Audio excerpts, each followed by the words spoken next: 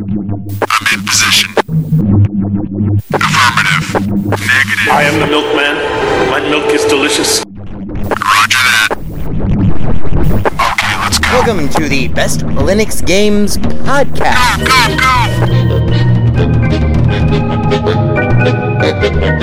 The best Linux games, the best games available for the GNU/Linux operating system via the mechanism and distribution network known as Steam, brought to you by Valve. After 700,000 years, yes, gaming has come to Linux, and beyond that, it has come to Linux in the form of an egalitarian Linux-like platform, Steam, an open marketplace in which everyone, total meritocracy, everyone, regardless of size, amount of money, regardless of amount of developers, and prospective sales, if you have a game, and it is good, then give it time, and it will thrive, and you will be rewarded.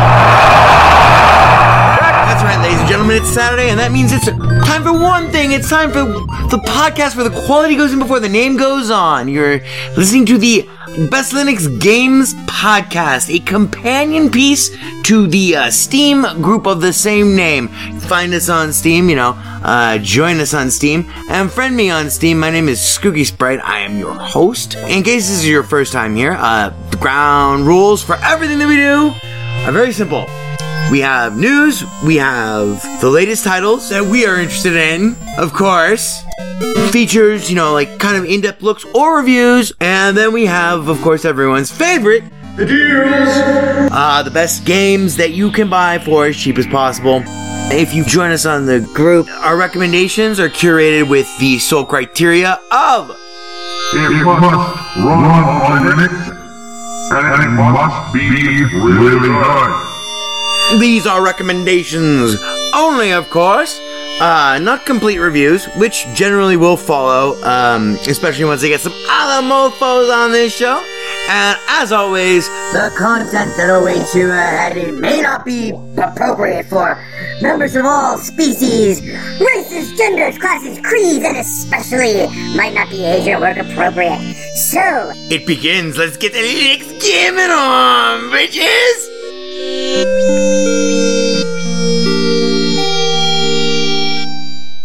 Hello, friends and neighbors. Welcome to episode number 171 of the Best Linux Games Podcast. Oh yeah, brother.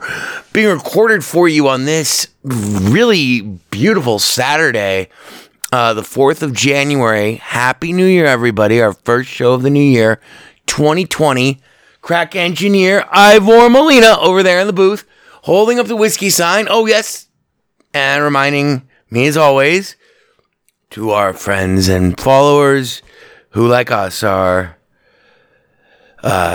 supplicants before the one true time, and not supplicants, but devotees, religious followers of the one true time and date format. That would make it, of course, 2020. 0104 at 10:35 in the morning, AM Pacific Coast time, left coast the most. Crack engineer Ivor Molina holding up the whiskey sign. I'll get to it, Ivor. We have a fucking crazy show for you this week. A lot of announcements and blah. First, the whiskey. Happy and healthy New Year, everybody. Now all we have to do is get through Valentine's Day, and if you're in America, following that, the final hurdle, defeat the final weapon. Metal Gear. I can't read you. Valentine's Day. And then taxes. And then we can do it all over again almost immediately. If we're lucky. Yeah, I know. What a fucking nightmare. But for now, the majority of the super holiday nightmare is over. For most of us. So cheers. Happy and healthy New Year to you and yours. And, yeah, let's, Ivor, you're fired, by the way. I didn't want to ruin the surprise by telling you. Answer your question. Alexa, stop. What the fuck was that? Ivor's channeling Alexa to, I had to whisper. I was writing a song about my Amazon Echo, 6 months ago. The punchline of the song, it was a 1920 style song, was, hey, there's a girl that everyone loves, but no one can ever say her name. Anyway, cheers, Ivor, you're fired. Enjoy your new year finding employment. And now the whiskey. So, straight to our top stories. Okay, so for those of you who are unfamiliar with my problems with my thumb from last year, well, my thumb exploded yesterday, and when I say exploded, I mean it literally exploded. New Year's Eve, I instantly, it's so weird. New Year's Eve, 3 p.m. on New Year's Eve, my just normal uncomfortability with my giant cell tumor on my thumb switched from that, benign, whatever, non-pain status to blinding, constant, grinding, worsening pain. Went on for 72 hours, and it went from nothing to a giant abscess that exploded yesterday, which resulted in me going to see a doctor at 4 o'clock this morning, and he did horrifying things to my thumb because my surgeon, his closest appointment was the 13th of this month, and I will be seeing him. He'll be cutting out the tumor. This was just for this cyst, and what this means is that I had not anticipated this at all. In fact, I had not been prepared for it during the consultation with my surgeon last year when we decided that we don't really need to cut it. Bear with me for a moment while I tell you about this, because this does have implications for you if you like this show for the next several weeks. After it exploded, though, thank you, many thanks to friend of the show, Master Andy Wan, who took a look at some of the photographs that I took of my thumb yesterday, and he was like, okay, well, I went to med school, I dropped out of med school or whatever, I'm not a fucking doctor, but here's what I think happened, and you need to go see a doctor now. So it exploded, and then my thumb exploded, literally it jizzed in my eye. It shot pus into my eye. I wasn't squeezing it or anything.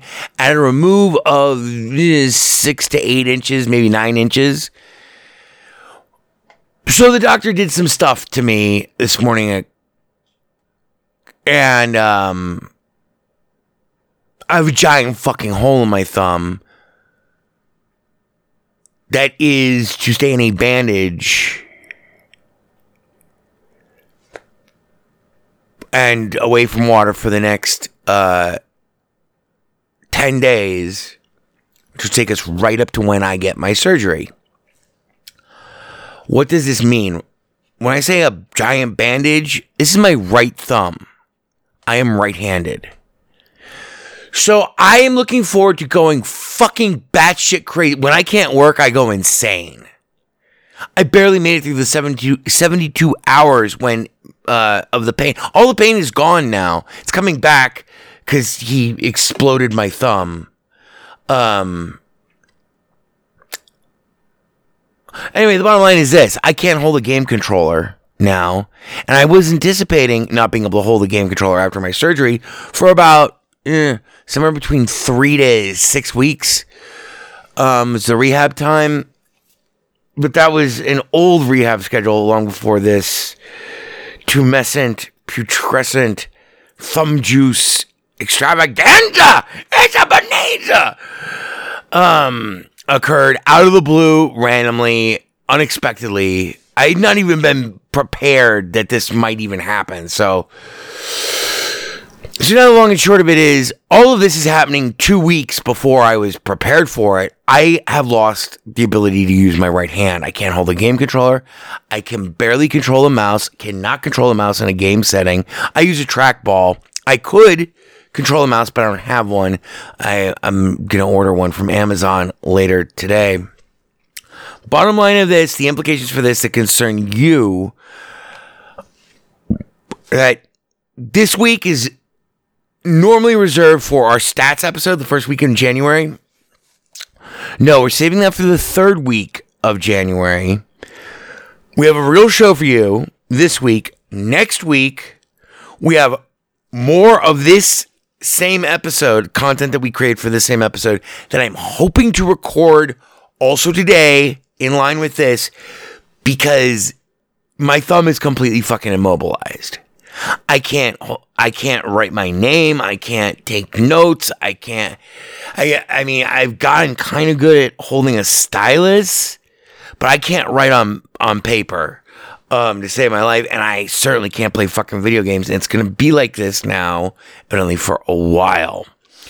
And that's presuming, and I'm hoping to God that my orthopedic hand surgeon will just fucking cut me that day, because we already did an initial consultation or whatever, last year. Who knows? And who knows what damage has been done.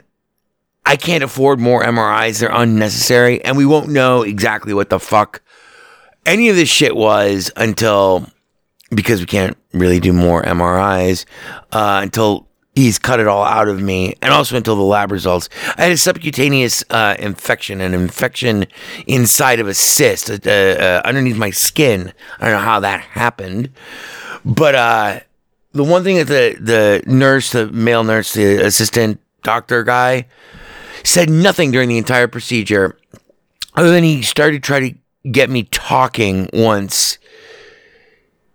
I wasn't looking. I didn't see it. It wasn't until after I was told it was all over and I looked over at the tray and it was just covered.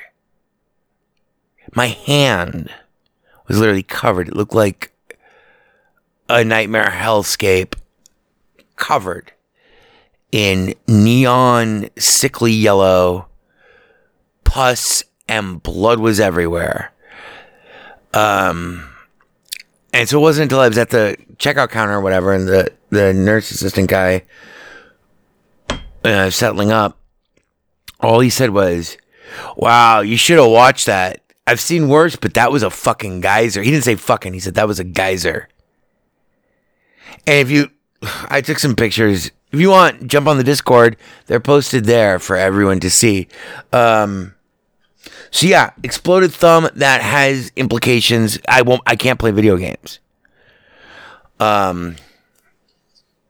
Sucks, because all I've wanted to do since the day before New Year's, I reserved time to just fucking play Google Stadia Red Dead Redemption 2, but I can't hold a fucking controller. So, blah. Could have gone much worse, and it sure might. We're not out of the woods. This was just an acute, immediate, extreme, albeit temporary, manifestation of hellish nightmares, the likes of which I had previously failed to adequately contemplate. But I'm doing okay. No thumb. So, up next in our top stories, I upgrade to Mint 19.3 Trisha.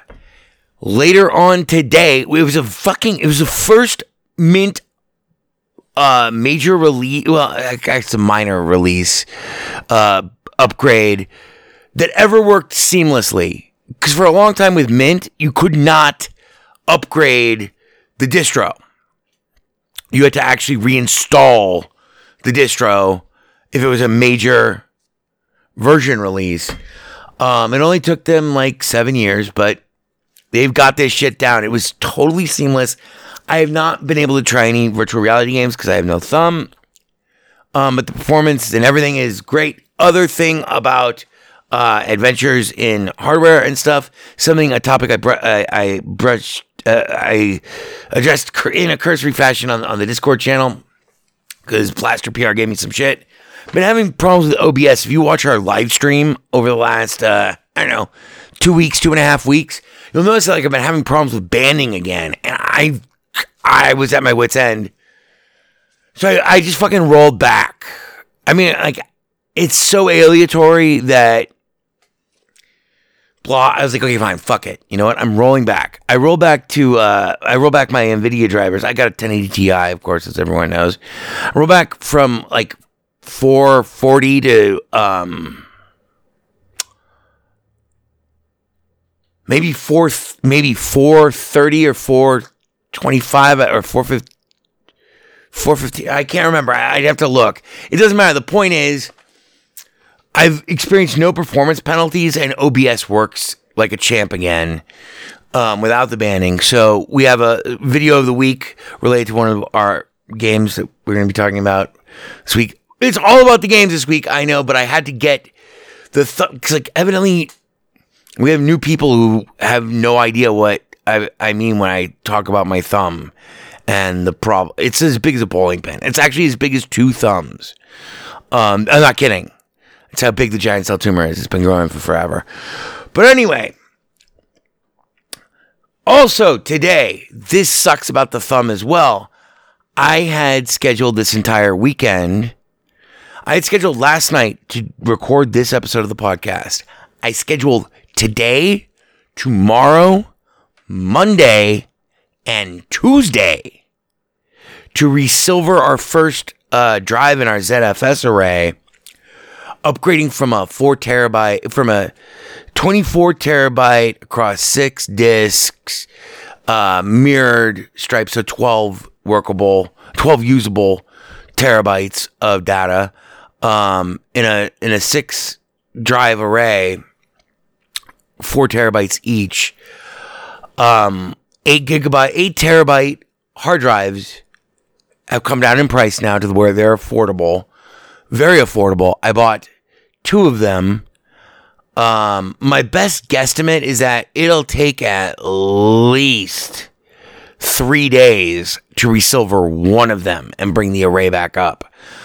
We'll see. But the fucked up thing is, now that I can't use my right thumb, I realized as I got home, fuck, those drives are going to arrive probably any moment now, today, on Saturday, and I won't be able to work a fucking screwdriver. So it's one thing after another. Happy New Year. I'm glad to be here. If you're not having a good time yet, as I always said, cheers to absent friends. After we lost a certain very good friend of mine and my friends, I would walk into work every day, and prior to that occurrence, I would walk in and generally say something snotty like, "Are we having fun yet?" And this caught on. Actually, might have been Jeffy Wise who used to say that all the time. And I never really told him this, but after Barb killed herself, I never laughed or responded to that anymore, because in my head, and I think I said it a couple of times, "Hey buddy, if you're not having fun yet, better start." So that's my New Year's message to you and yours.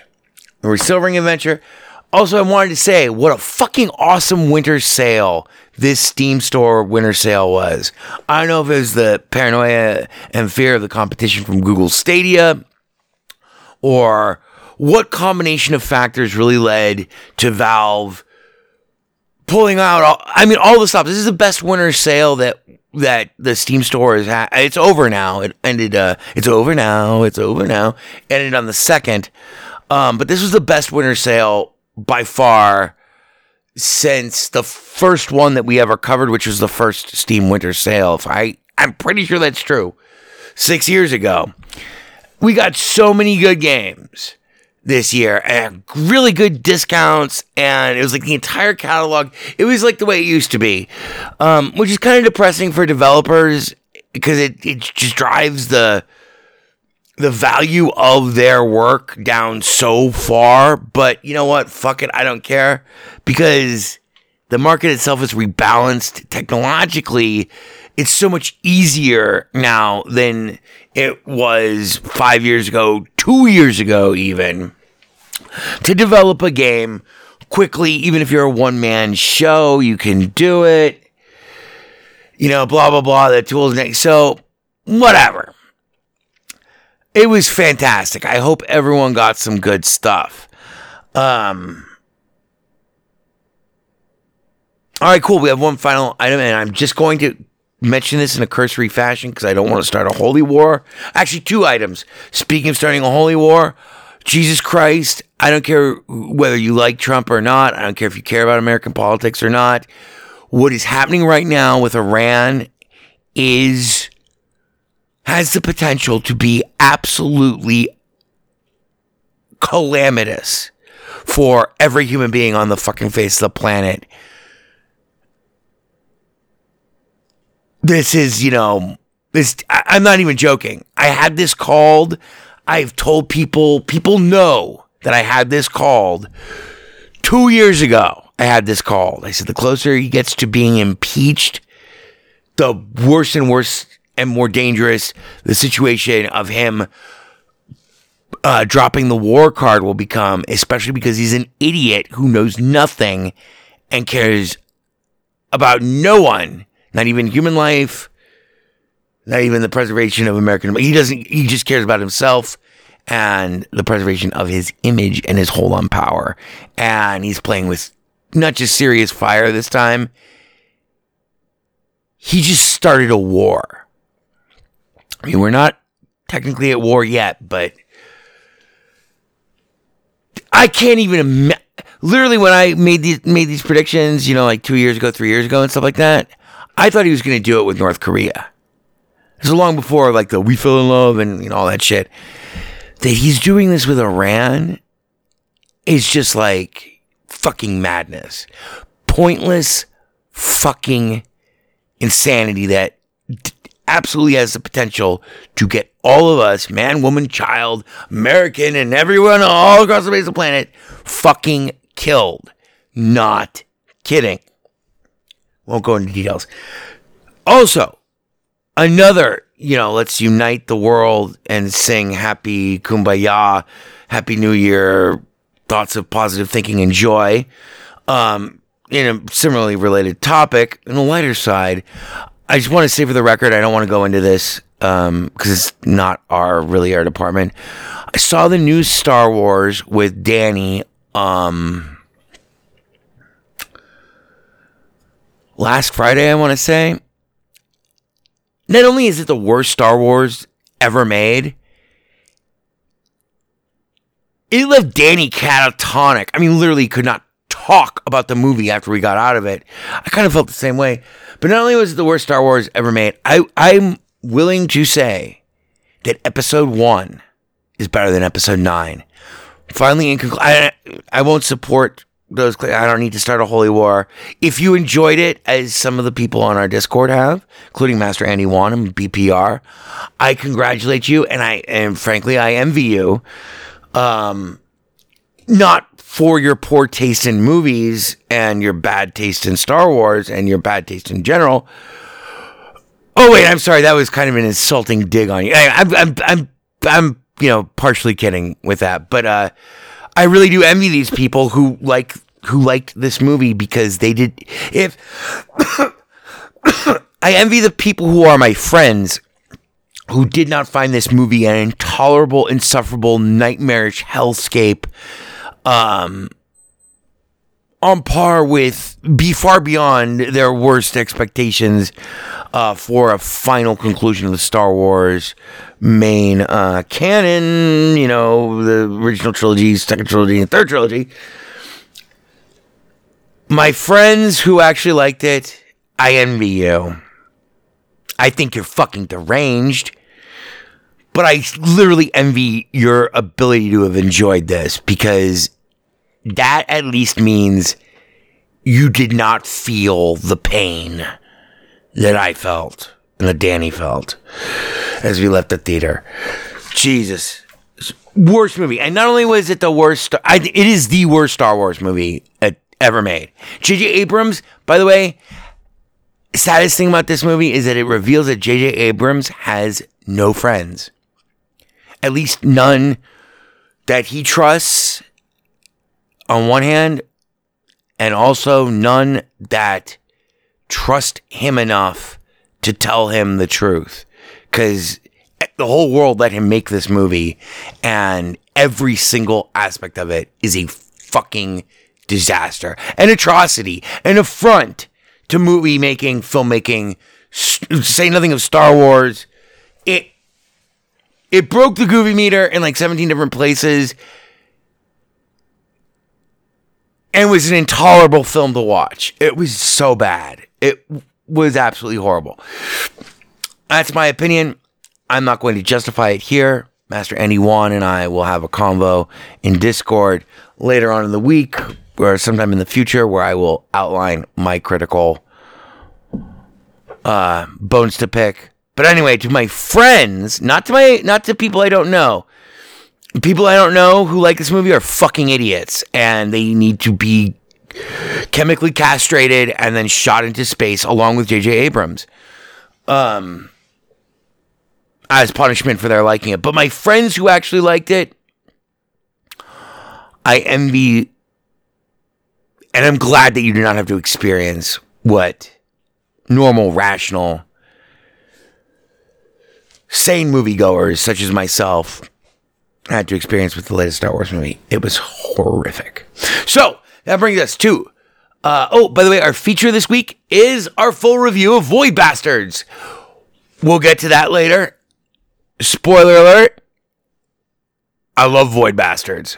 We logged 30 hours and we beat the game, and we've tried it on some challenges. We're ready to do a review. That happened just yesterday. Also, we have a mini feature this week in our new and noteworthy section. Special props and thank yous go out to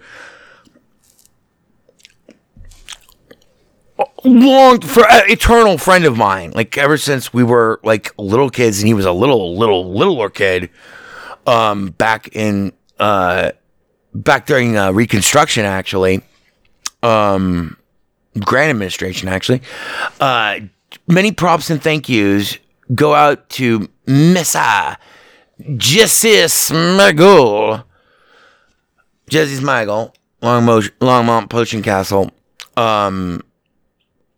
who accidentally recommended a super fucking game this week that we're also going to talk about. That's our mini feature inside of our new and noteworthy, and that game is called This Land Is My Land. So, because I got to get out of here in the next 20 minutes, we got to truck like a motherfucker. So Ivor based him with a new and noteworthy, and let's get the show on the road. I was a North American fall worm in my former life. Here are the newest and most noteworthy titles from this week. Alright, so, especially because we've already babbled for 30 minutes, but we did cover a lot of material there. We're going to perfunctorily, if that's even a word, we're only going to address these titles in a very cursory, quick way so that we can get to the two mini feature, to the mini feature and our feature for this week's episode. We will talk more in depth about these titles in next week's episode, which I'll be recording probably as soon as I get done recording this episode, because I don't know how incapacitated I'm going to be for the remainder of the next 3 to 8 weeks. So, our new and noteworthy this week, we have fucking great games. First, we're not going to bury the lead. Let's talk a little bit about why This Land Is My Land is fucking rad. First of all, This Land Is My Land is gorgeous. Second of all, it is historically accurate. Third of all, it combines a lot of play mechanics and game design genres and strategies within those individual genres, combines them all into one thing that is like a magnificent, I mean, it's still in early access. There's some bugs and there's some problems, and especially in terms of the menus and the GUI and stuff, and some of the game is menu driven, but it is a third person, completely free roaming, open-ended world set in the 1850s. You take on the role of literally type in whatever the name you want for your hero to be.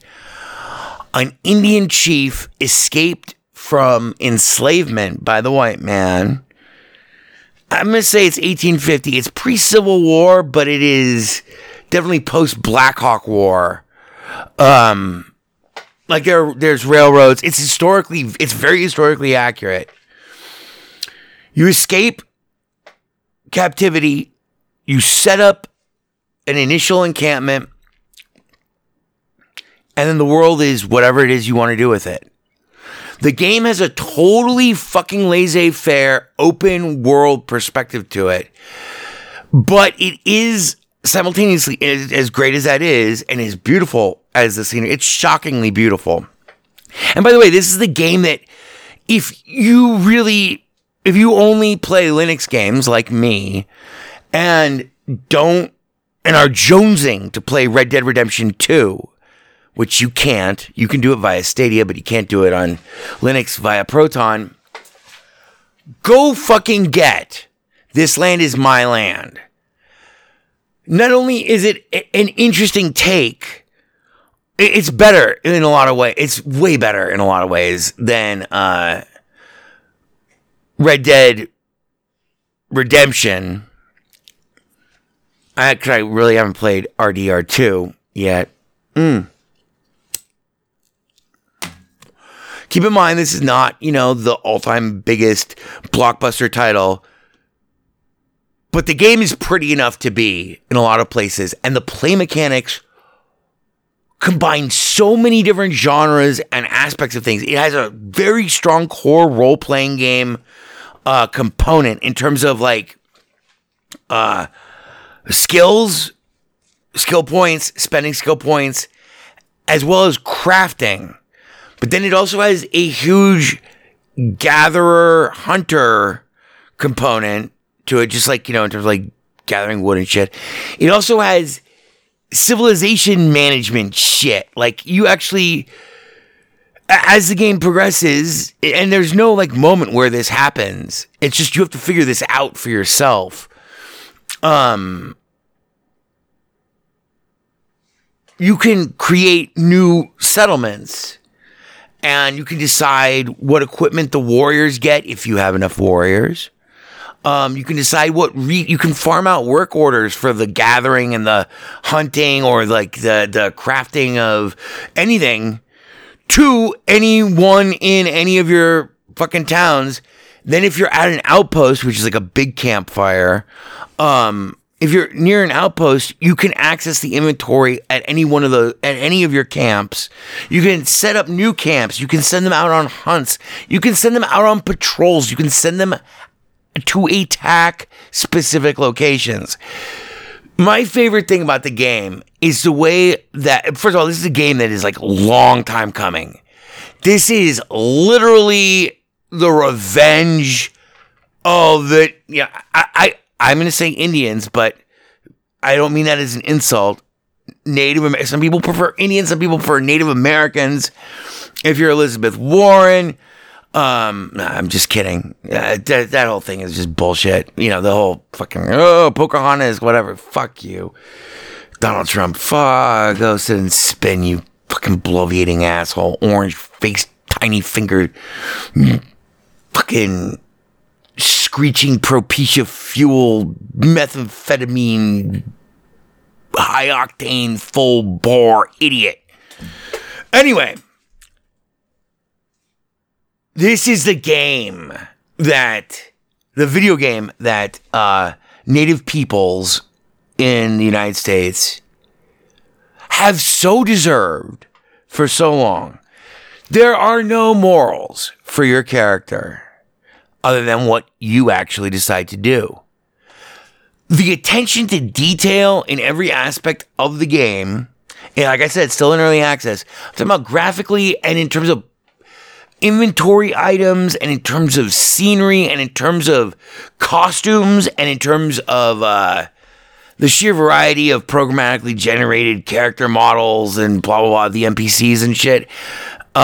Going from cowboys to the Braves to everything in between and above that, pseudo military to blah, is astonishing.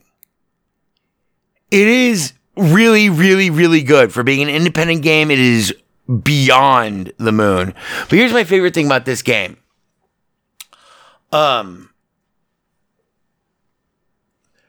you have these objectives.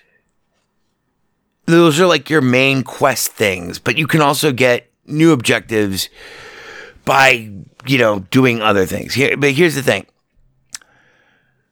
When you start, almost all of the objectives like on your list, which have weird names like, get revenge on, Whitey Wolftail and then it'll say, get revenge, on Whitey Wolftail at, and then like in parentheses, it'll say, kill or intimidate. And then after at, in brackets, it'll say location unknown, interrogate to discover.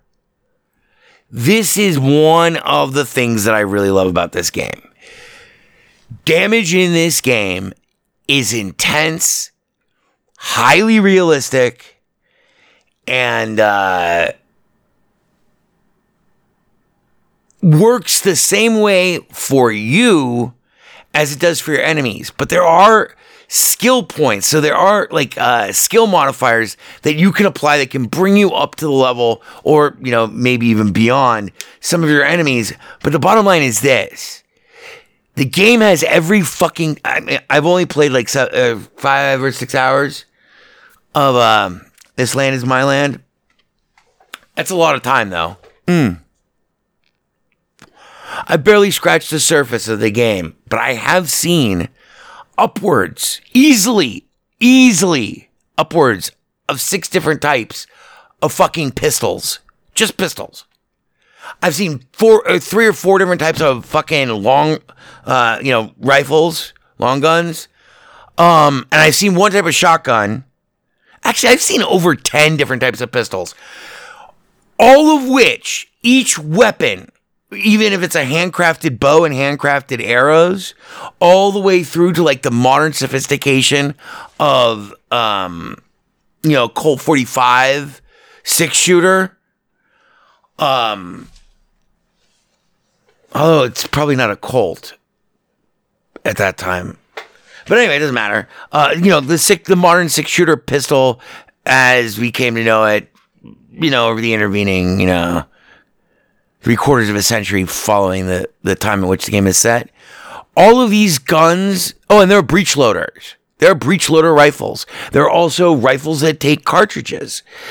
There are rifles that actually have shotgun style action with, you can have 2 rounds in the gun and you fire them each independently, like the old Springfield and stuff. If you had a grandfather who grew up out here in the West where I grew up, you've probably seen these, insane weapons of death and awesomeness on people's walls or in Elks Lodges or on the, trophy cases in bars or local museums and stuff. And what's cool is all of these things become fucking insanely crucial. If you want to take over an enemy encampment, if you want to interrogate everybody, you can. You have to be really stealthy, and that would really require you to lure people away. Also, wait till night. That's great. Or wait for an advantageous opportunity and pick them off one by one if they pick off any stragglers who might wander away from a main pack. The game does not teach you this. It's just all right there. You have to actually use stealth the way you want to use stealth. You fire a shot, it's going to draw everybody. One major complaint about the game, in its current form, it's in early access, is that you're, even with upgraded bows and better crafted bows with more deadly arrows and blah, blah, blah, blah, blah, blah, blah, blah, the bow is nowhere near as deadly or as silent as it should be, especially at night. Like, basically, if you fire on anyone with anything, even if they're like 45 meters away from like the closest person, your victim, even without them saying anything, if you shoot at them with an arrow, it basically alerts everybody for reasons that I don't understand. But the stealth elements, apart from that, are really, really phenomenal.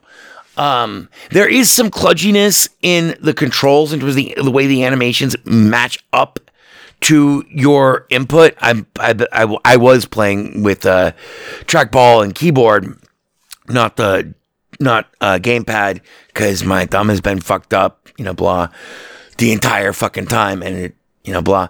But so one of the craziest things about this game is,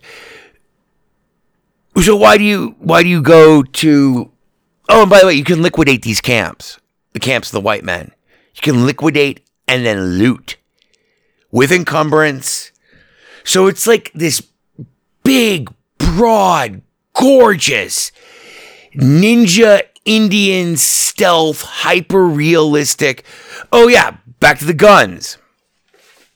So let's say that it's difficult to keep more than 3 weapons on you at any given time. Generally, that'll be a pistol. Actually, generally, that'll be a wooden bow, either one that you made or one that you found or one that you blah, blah, along with wooden arrows that you hand make, and they are very weak. But you can upgrade your skill at using them so that they become more deadly and effective, as well as learn other recipes. The crafting recipes are tons of shit that you have to learn how to craft, and all of them cost skill points. Skills also cost skill points. Skill points can only really be attained by accomplishing either objectives, expanding your territory. You get a modest amount of experience for crafting shit, but it's negligible. The real best way to get experience points and to expand your empire is to go out and find encampments where the white man has set up shop. For me, the first 3 hours, that meant raiding small bivouacs and small temporary camps and wagon trains that have posted up. We're talking like, each individual location probably only has at most 5 guys for those phases of stuff. You get a lot of points for interrogating people. You get a lot of points for killing them. You get a lot of points for knocking them out. Intimidating them takes them off the board. And so ultimately, if you don't have to kill anybody if you don't want to. It's almost impossible. I can't imagine how you could get through it without killing anybody. But let's just say you intimidated everyone at a camp, meaning you grabbed them one by one, held them at knife point, at their throat. That's where if they have anything to tell you, they'll tell you. If they don't have anything to tell you, a message pops up that says they have nothing more to say. Meanwhile, their friends are already looking for you and this guy. This happens all the time. You get you get to decide, do I want to kill this guy or do I want to just knock him out? Knock him out, then you can loot him. You can move his body if you want. You can also intimidate him. But eventually, if you don't kill him, he will get up. If you've intimidated him, he won't run to the closest camp mate or closest person for help. He will flee wild-eyed into the woods, never to be seen or heard from again. This is great. When everyone at a campsite or a town or a city or a prison or a bivouac or all manner of every type, size, shape, and etc. of 1850, mid-19th century American Western encampment and outpost fort, etc. All that shit is in this game, and it's beautiful. When all the white people have been either killed or driven away, or a combination of both, from a specific location, that place gets taken off the map, meaning it becomes abandoned, which opens up that territory for more expansion for you, because you can have unlimited numbers of settlements. And in fact, the game is it's the other aspect of the game, is managing your camps, all of which you can fucking either fast travel to or walk to or ride a horse to. Some of the most fun. It's so great. If you liked Red Dead Redemption, not Red Dead Redemption 2, which I haven't played yet, if you liked Red Dead Redemption and just really enjoyed riding or exploring or walking or whatever through these majestic, mesmerizing vistas of the Old West. That is very much the same magic. You get lost, not because like you get lost on the map. I mean, you get lost in just how much fun you're having, you know, fucking trying to figure out who killed one of my warriors or, you know, blah. And by the way, you don't have to go it alone. You can call in. Timing this is difficult, but it just like everything else in the game, it requires a little bit of fucking forethought, reconnaissance, a lot of stealth, a little bit of planning, and then some luck, and also the right resources. But you don't even have to really gather your own resources, because you can create these work orders, and they can also be quest kind of related stuff. They can be gather. You can just tell people from it, and you get to assign how many people you want to go have do this thing. It's, you know, gather stuff or go kill this thing or help me attack this place. You get to tell them what type of equipment they can have. You can tell them if they can have horses or not. And then you can see them on the map while you're doing other shit, which is great because, like, you get really tired of gathering wood. So, in a really clever way, this game obviates a lot of the repetitive stuff that is still fundamentally essential to a sandbox world game that has role-playing game elements.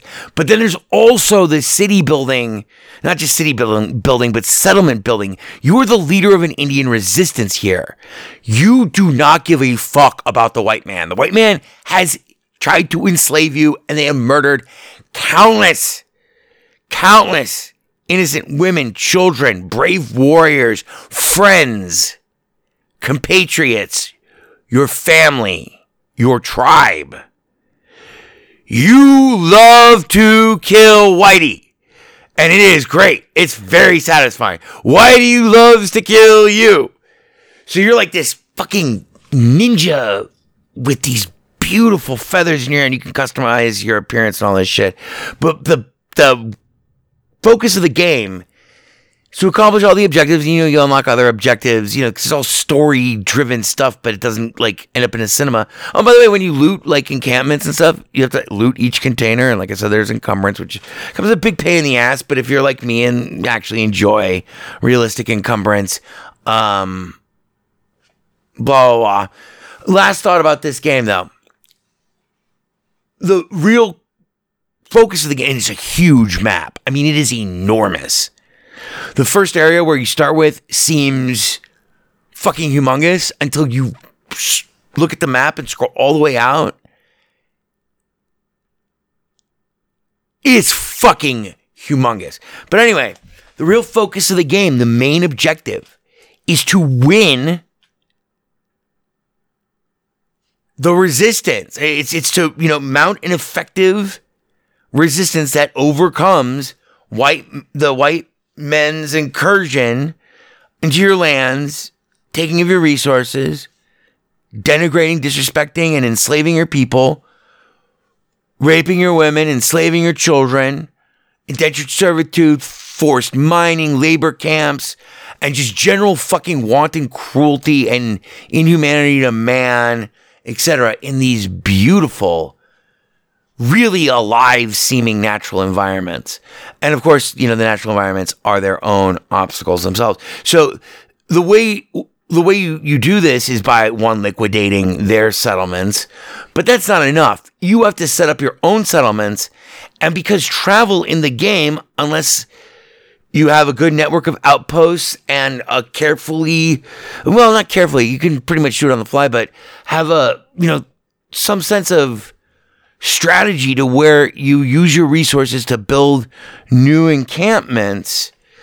The game is about controlling territory, especially once your hunter-gatherers or your warriors or whatever start getting killed, and you need to set up patrols and shit. I mean, it's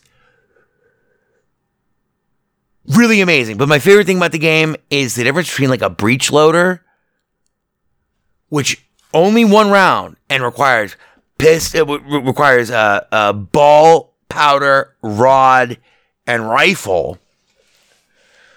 The difference between that and like a modern Springfield rifle, modern long gun with 2 shots. Unbelievable difference. And not just in terms of like the damage output, and those are different across every single weapon and every individual subclass of weapon. Some pistols absolutely fucking suck, but are really easy to reload, or the ammo is easier to find, or they're more accurate. There's always some sort of trade-off, and a lot of them, you have to learn these trade-offs by just experimentation. But the main big thing that you will experience, especially right now, because it's in early access and the controls are, like I said, a little kludgy, a little slow, a little muddy in some places. This is true of most combat aspects, but it's also kind of true by design. It takes a long time to accurately aim anything in the game, other than the cheapest, easiest, and weakest handmade bow, which you can pretty much blah. But aiming is a skill in this game, but reloading and planning what weapons you're going to have on you, what ammo you're going to have on you, and how you're going to reload, and who you're going to aim at. In a game where if one guy hits you with a long gun, you're basically, if not instantly dead, you're going to be underneath 10% health with just that one hit. So stealth is generally of primary importance. Getting speed, surprise, and violence of action, maintaining those advantages, as Dick Marchenko would say, are the essential fundamental elements for an inferior force to overtake in a guerrilla or resistance or ambush or sabotage type scenario, to overcome a superior, better equipped, and more numerous, already entrenched force. Speed, surprise, violence of action. So reconnoitering and stealth are the steps before those steps. When you are ready, you hit them hard. You know where they are. You try to know where they are. Try to keep no surprises from happening, but there's always surprises and something always goes wrong, because that's Clausewitzian friction, Doom on Dicky. And aiming guns, some guns take long guns take a lot longer to aim, especially at a distance, to get a good shot off. It takes some time, but you can start aiming when you're in cover or where you're concealed. It's only a matter of time, though. If they hear a gunshot, they will search for you there. The AI is very good in this game. It's surprisingly good. So imagine Metal Gear Solid, Sons of Liberty, 1850 edition, where in the game of Cowboys and Indians, finally you get to play as the good guys. We'll be reviewing this later on in the month, as soon as I can play again, as soon as my thumb is better. So it might be a while. But go check it out. And especially if you like this period, it's amazing. One shot with a breech loader takes fucking 8 seconds to reload, and another fucking 5 seconds to really get down the sights, to where, like, if you're on your target, you will hit them. That's like 15 to 20 seconds. It's a long time. Springfield rifle takes maybe 3 seconds to, after you fired it, let's say it has 2 barrels, takes maybe 3 seconds to blow, and then maybe another 4 to 8 seconds, depending on the range, to really make sure that your next shot is going to hit. Meanwhile, if you have a 6-shooter, bam, bam, bam, bam, bam, bam, bam. Each one of those can be a fucking fatal shot if you're aiming right, or if you're lucky. So yeah, the historical accuracy and the inventory management and the inclusion of actually light, but not perfunctory. That's a better way of describing it. Strategy elements really make the game very easy to get lost in. If you like if you like fetch quests or Skyrim, I won't even go into the awesome way that you can create dynamic quote unquote fetch quests, like where you actually have to gather stuff that you need for something that you want. If you want to gather it yourself, you can set up your own quest by just going to that item that you want to make. If you don't have enough materials to make it in the crafting menu, there's another button next to craft. It'll say, oh, we don't have, that the craft button will be grayed out. You click the button next to it, which allows you to create your own objective. It'll let you set the quantity of units of that thing that you want to make, that you want to go gather and make. And then you click OK. And then in the game, not in a HUD or anything, there's only a very simple radar in the game, which is great. It doesn't work fantastically well yet, and it can be confusing, but it's still very clean and great. It lets you focus on what's in front of you, generally speaking. All of a sudden, after you move away from wherever it was where you created the custom objective, after you move away from that place, as if in a virtual heads-up display, beacons for each item that you can see in your field of view will appear to within 30 meters of your position. Once you have enough of everything, you complete that objective, then you can craft whatever the fuck you want. And you don't have to use the stuff that you gather specifically for that project. Blah, blah, blah, blah, blah. You get to do whatever the fuck you want in this game. Game is totally all about you doing whatever the fuck you want. Best thing about the game, though, final thought, and then, okay, fine, we'll go an hour and 15 minutes because I got to give you my full review. We've spent more time talking about This Land Is My Land, but it's been a long time since I played a game this innovative with such a fascinating approach to what is realistically a first person / third person behind the character / Tomb Raider maneuverable camera-esque action game, like the stupid repetitive aspects of Red Dead Redemption. But this game gives you endless choices, and they're not binary choices. They're not structured and fed to you as a choice, which is fundamental to the illusion of free will in video games. It's been the central thesis of several of my major essays of my life. But the other coolest thing is if you get stuck or don't know how to do something, or you're having problems, like you keep getting killed, or you don't understand like how a mechanic is supposed to work. For instance, for me, encumbrance, looting, and then transporting looted inventory to someplace where I could store it was counterintuitive, and I couldn't figure it out. There is live in-game chat with everyone who's playing the game. And they are a great community, and they're very fucking nice. This is not the, bullet-headed, fucking assholistic, racist world that you'd find in Mordau or Tannenberg or, whatever.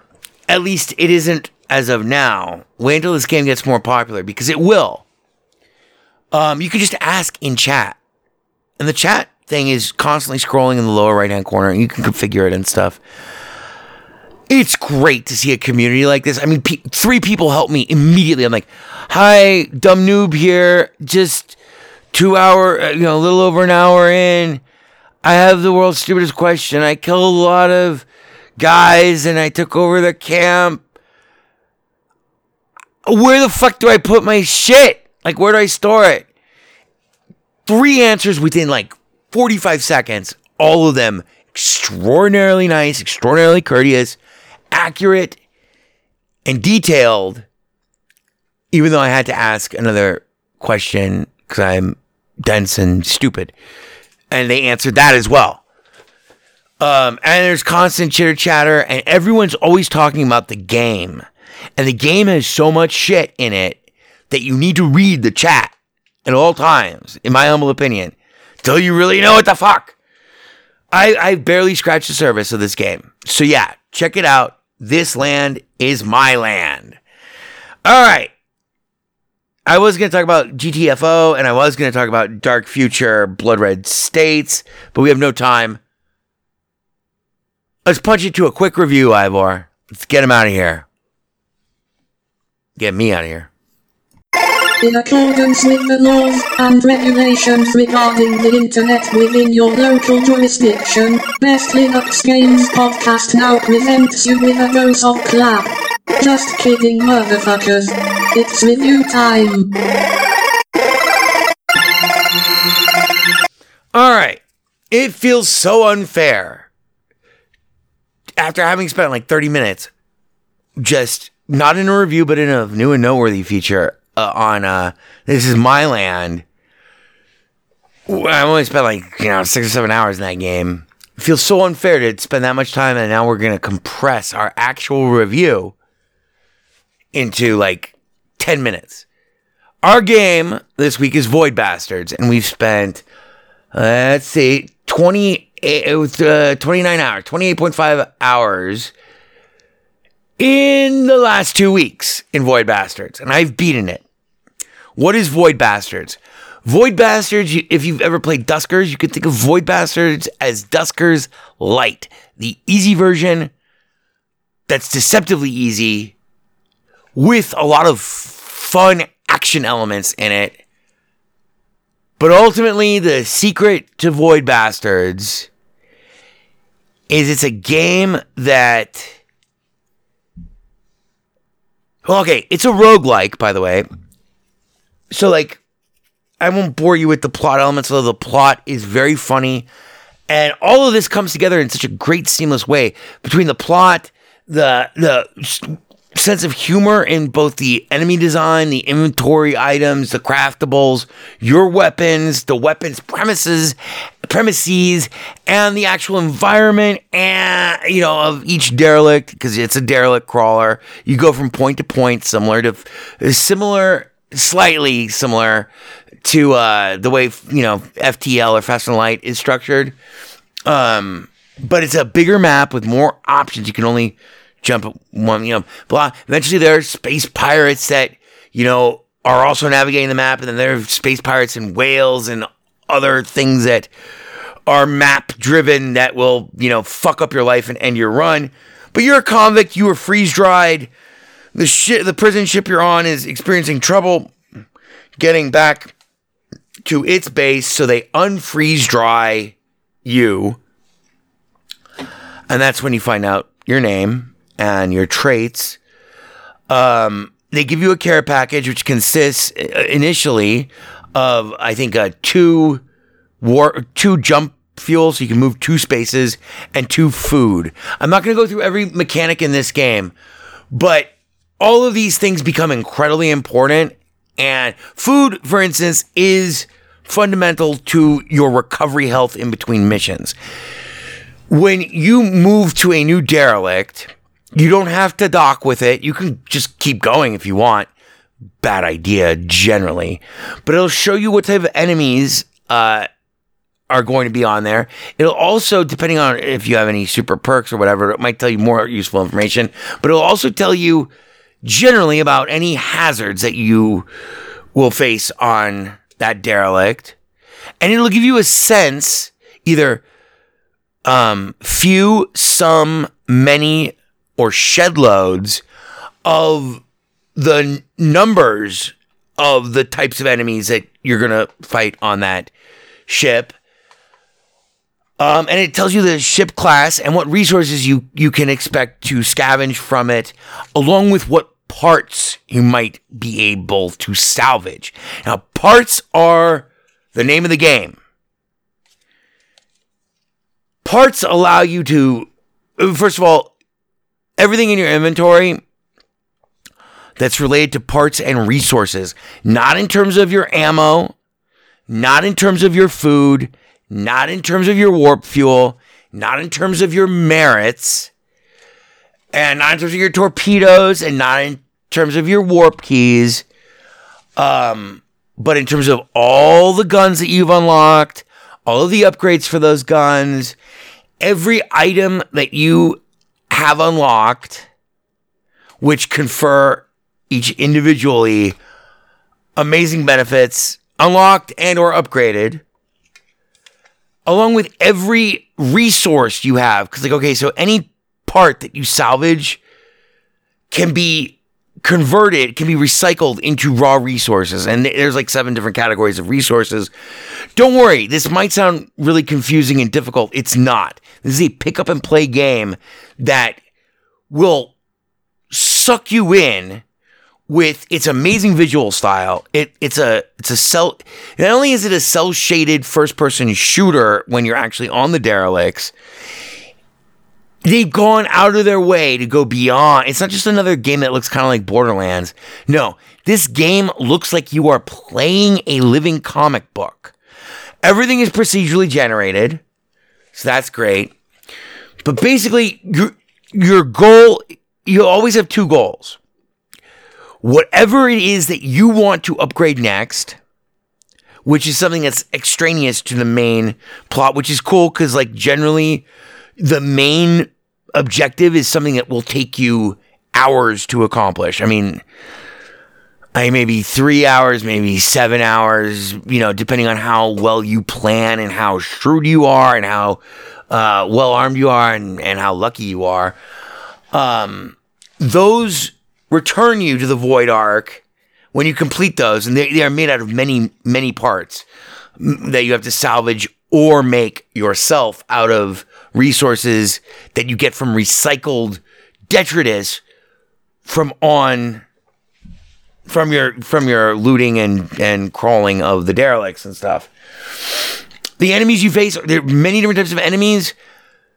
They are all pretty stupid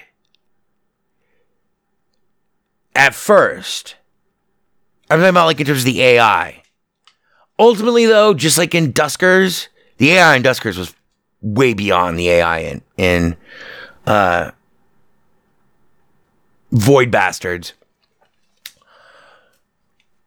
But ultimately, the AI will ensnare you in some horrendous, nightmarish bullshit where you made literally one half of a mistake and now all of a sudden you're going to die. Like, consequences for errors invite punishment swift and sure. Same way that Dead Cells punishes you at the first hint of hubris or overconfidence, Void Bastards loves to do the same. You might think you are a badass, fucking far-flung future cyber commando space pirate motherfucker with a badge and all the weapons, all the upgrades, all the know-how. You know what the fuck. You are tight. You are slick. You are fast. You are clean. You know how to spot every peeper before they detect you. You know how to disable all the security systems. You know that the order of operations on every derelict, unless otherwise informed, remains the same. 1, if necessary, get to the generator, restore power. 2, get to the helm. Fucking figure out what the fuck is on this ship and where the fuck the loot is. 3, locate the part that you need, the salvageable part for the item that you want. 4, overcome opposition, starting with any organic opposition. They're called citizens on the ship attempting to prevent you. Simultaneously, alongside that objective, number 6, overcome any security element and do not get discovered by peepers or sec bots.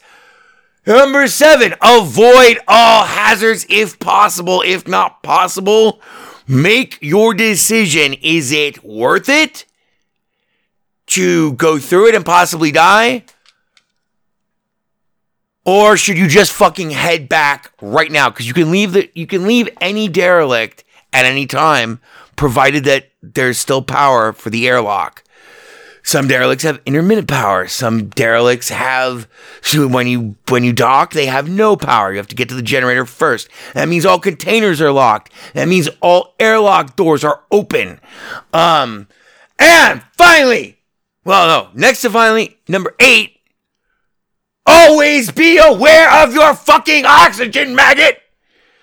If you fail to return to your ship before you run out of oxygen or before you reach an atmosphere generator and recharge your oxygen, which is parceled out in, depending on the difficulty of the derelict and the depth of space that you're in, increasingly smaller and frustratingly limited increments, you will begin choking to death. It takes, depending on how tough your character is and etc.,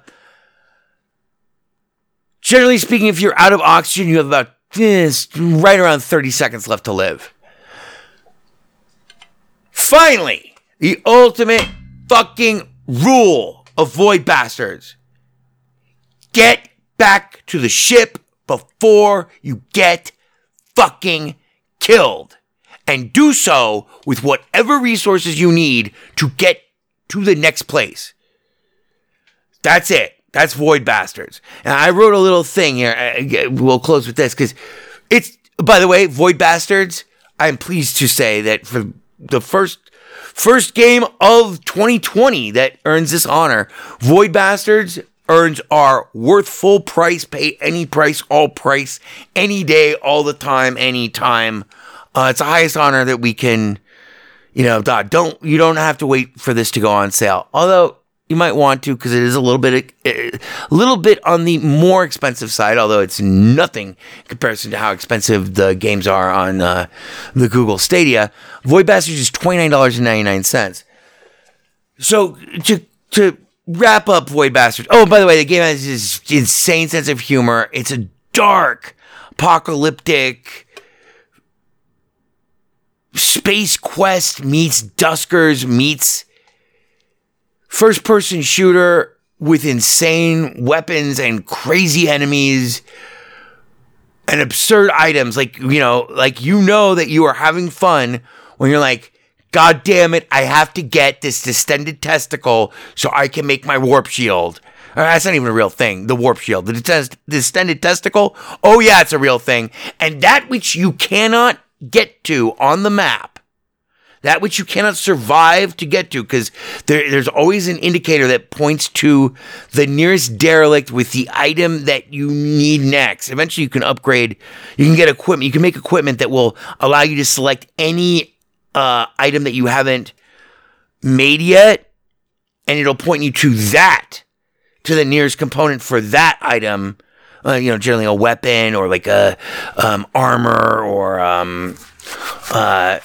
there are all kinds of different types of upgrades. Some are strategic. Mostly it's weapons though, and armor and protection, and then what I would call perk style upgrades, like for instance, like the ability to assign an arbitrary locator to the star map for something that is not the main objective, not a component from the main objective. But yeah, so here's the ultimate thing about it. It's Dusker's Light. It's really strong combo, classic roguelike gameplay, but really relies on split-second decision making when you're in the derelict. And these decisions, it's one of the things that makes the game so pleasing, is that there's like total thematic unity between like the light strategy elements of you contemplating your workbench and trying to figure out what you can recycle and then manufacture a part versus what you want to save those resources for, because you might be able to get that part complete from a derelict that might be nearby, or like 7 jumps nearby or whatever. And these decisions are important. By the way, you keep all of your resources, including the stuff that you've recycled, those 7 classes of resources, which are like bio, data, plas, a couple of other things I can't remember off the top of my head. You keep all of those between runs, and you keep all of your equipment, all of your weapons, not all of your ammo, and none of the ancillary bonus equipment for the ship. But everything that you've built, you get to keep. So that's like the roguelike element of it. And along with any upgrades that you've applied to it, it all lasts forever once you build it. If you have any parts that you haven't used yet, but haven't recycled yet, those stay with you forever too. So when you die, they unfreeze dry the next convict and send him out with the same fucking thing, but you get the other guy's equipment and you get a brand new fresh care package and you start at the beginning of the map. Which does not matter because the game, blah. The game is fucking insanely challenging, by the way. Especially when you first start playing. And then, the genius of the game is, after you beat the game, you have to it unlocks challenge mode. Each challenge mode requires a new game that overwrites the old one and makes the game increasingly difficult. And there are a lot of challenges. I have not been able to clear a single derelict on hard with my first challenge. That's how hard it is. On hard mode, the game goes from Dusker's Light to literally it is almost impossible to make it off of a derelict alive if you are discovered when you start. Because you have to build up resources, inventory. You have to upgrade your guns to make them more lethal. And when you start on hard, you have 25 rounds of pistol ammunition and a pistol. And that's it. And the enemies that you fight, even the guys who would take 3 shots on normal difficulty, now take 12. And there are twice as many of them. I've literally, over the last 4 days, I have, on hard, failed to clear a single derelict upwards of 20 times. That is how hard the game is. And I just beat the game on normal. But anyway, it's got wonderful cel-shaded, interactive comic book art style that's not just art style, it's actually like when you throw a grenade and the grenade explodes, it says BAM! Like in, onomatopoeia Batman style, writing. If you're coming up to a door, you can very frequently, if there's an enemy on the near or on the other side, but proximate to that door on the other side, you can frequently tell what type of enemy it is by what they're saying in speech bubbles. The enemy doesn't have to be talking. Certain enemies are little blobs, and they make a squelch, squelch, squelch thing, which is not only played as an audio sound effect, but it'll say that in onomatopoeia, writing. It's like a fucking comic book. Yeah, so it's wonderful. Hilarious items, tech tree, enemies, plot, story elements.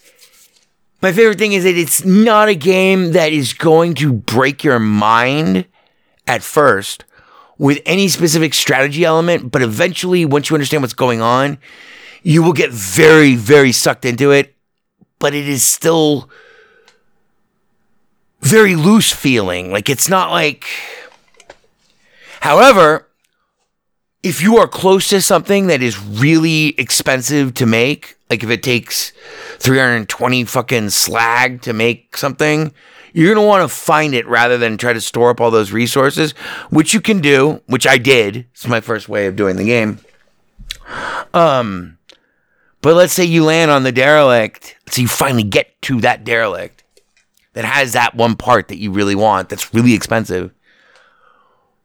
When you dock with that derelict, literally you are so locked in and so intent on not fucking dying and fucking finding and retrieving that fucking part. It is really intense. It keeps the game very exciting.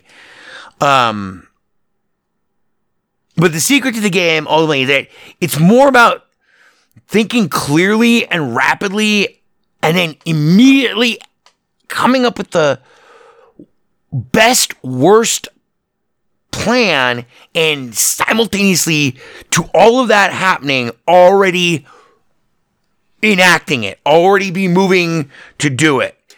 Because time is always of the essence and you're always outnumbered frequently, especially until you get a number of different guns. You don't have enough ammo to kill even a fifth of anything that's on a ship, including the easiest guys, at least on hard. I can kill 2 guys on hard. There's 20 guys on any of the first derelicts that you encounter. And it gets worse from there. So yeah, you have to, it's really about thinking clearly, very fast, while you're already simultaneously acting on what you think your conclusion's going to be. I know that doesn't sound like you can do that, but trust me, if you're like me and you are a veteran of Duskers, you know exactly what I mean. Keeping your cool, really thinking, that's the secret weapon, then acting accordingly, and then the next second, absolutely desperately unleashing just fucking horrendous, mindless, insane, chaos, carnage, explodey, horrific, disastrous destruction that is probably just as likely to kill you as it is to kill anybody else. Oh, my understanding, powerful tech you have in what basically amounts to like a panic-induced fucking frenzy of despair, while you howl, just, you know, all your, I'm a man of reason, shit goes immediately out the window, and you're like, motherfucker, oh my god, not like this, not like this, not like this. And your unstable kitties return to you with their timers almost expired so that they can explode into cluster flux, while you have literally 15 seconds of oxygen left, and out of 1,980 health points, you are down to 12 because you have 105 rems of radiation in you, and you are dying of poison, while literally 12 fucking hardened Jews, they're like little midget people, like Juvian, hardened Jews are shooting at you with their fucking inbred plasma, built-in plasma laser blasters. Just as the Peeper discovers you,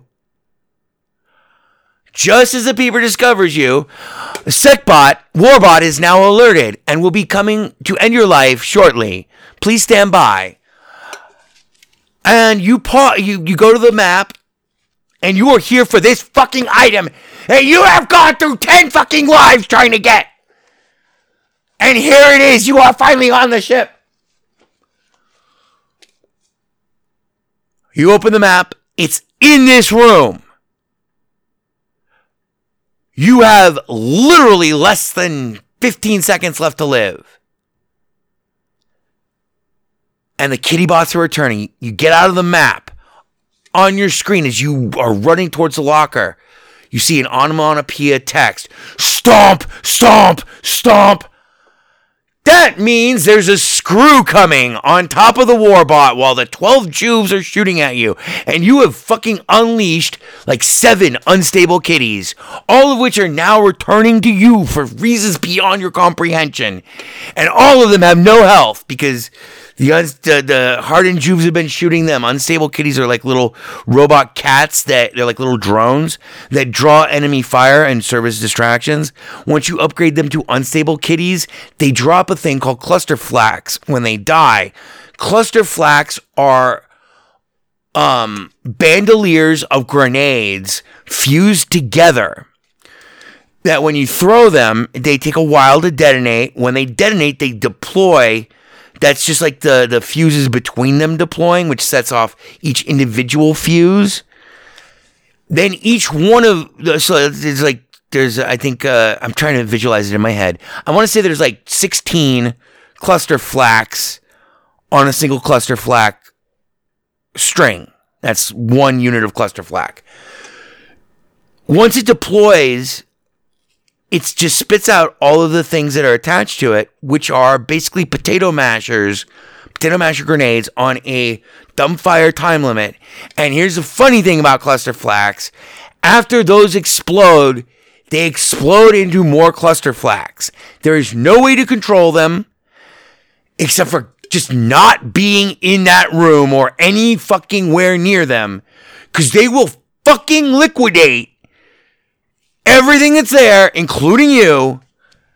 And so now these unstable kitties, which you have no control over, and they turn into cluster flax when they reach their end of life. It's the upgraded version of unstable kitty, of the kitty bots. The Jews are shooting at you. You get the chain. You turn around. You have literally 12 health. So you have 7 seconds before you're going to die just from the radiation. And you get to live just long enough as you try to book it out of the FTL hold or wherever the fuck it is to get back to your ship, which is easily, by the way, never say fucking die. Never give up, never surrender is a watchwords of Void Bastards. Because I swear to God, I've been in scenarios that were this fucking impossible to survive where like literally like there is no possible way you're going to make it back to your ship alive. There's no fucking possible way. Like literally, there's no way. There's no fucking way you're going to make it out of the room to say anything about back to your ship. Where I've gone back to the ship alive. But not this time, because you are in like slow motion. You're at the door. You open the door and the Jews are shooting at you. That's when you hear the click, click, click, click, click, click, click, click of the first kitty bot deploying its cluster flax, which instantly kill all the other unstable kitties, all of which deploys all their cluster flax. The gun turrets open up on you. The door slides open and you just gotta get through that fucking door. Otherwise you're gonna die in the horrendous, incomprehensible, fucking fiery shrapnel miasma of unspeakable fucking weaponized doom that this room has now become for you and everything else in it. And on the other side of the door is the screw. And screws are giant, fucking, very difficult to kill, very, very deadly enemies. Lots of health. And behind him is the Warbot. And you are like, fuck you, I'm getting out of here. And you get past both of them. And you're like, I can't believe it. I have like 4.5 seconds left to live. 30 seconds probably if I run. I don't make any mistakes to get back onto my ship. But I'm home free. And then you die because the radiation poisoning gets it. It's a fantastic game. Worth full price, all price, any day of the week. If you like roguelikes and are a fan of them for their delicious quality of concealing actual strategy and tactics and, thinking bullshit inside of the veneer of rapidly addictive, super fun to play, very simple, hyper ultra action cartoony action of action sauce with exploration and adventure and action sauce. Void Bastards is for you. Cheers. Hopefully I will be back next week. Hopefully we might have to take next week off. And if not next week, we might have to take the week after that off. We'll see after, my surgery. I'll keep you all posted. Join us on the Discord. Cheers. Happy New Year, everybody. Thanks for listening and thanks for bearing with me. I'm if you can't tell, I've had a hell of a fucking 30 hours in my life. I'm kind of, I basically had surgery like 7 hours ago. Only it wasn't surgery. It was just fucking crazy doctor squeezing like a fucking 3 ounces of fucking pus out of my thumb, which I need because it's opposable and I'm a pianist. Anyway, cheers. Check out this game and also check out This Land Is My Land. Catch you later. Sante. 4 or 5 times. A good idea. 4 or 5 times. Hi there. There is delight in doing things right 4 or 5 times. It is I, E.B. Farnham. Maybe I'll cry. I'll get you a drink. And if I die, I'm gonna cry 4 or 5 times. Do you like to play? We like to play. I like you. We like to sing. It only runs on Linux. We like to go yada yada yo 4 or 5 times. We're gonna have such fun. Bebop 1. You're becoming hysterical. Bebop 2. Yes, sir. Thank you, sir. Bebop 3. Yada yada e 4 or 5 Matt Damon. Burn everything incriminating, including this building. Burn all the White House pets, and then yourselves. Burn yourselves first. There is no Windows version of weaponized chess. Boy, this is fucking ponderous, man. Ponderous, fucking ponderous. It only runs on Linux. It's not a problem. You alienated part of America. I alienated crazy people. I like it very much. It is I, E.B. Farnham. You're becoming hysterical. I'm here, I'm there, I'm fucking everywhere. I'm the Eggman. The Best Linux Games podcast is brought to you by Blue Wizard is About to Die. Now available for the first time as an ebook on Amazon.com. To subscribe to the podcast using a Linux-based podcatcher like Podracer, or to see our YouTube gameplay videos, please visit www.bestlinuxgames.com. Also, join our Steam community group, Best Linux Games, Friends Cookie Sprite, and follow him on Twitter at VegasWriter. BLGP is also brought to you by the Radio Control Room Project. For details, please visit www.rcrproject.com or rfihc.com. Zig thanks you. For great justice.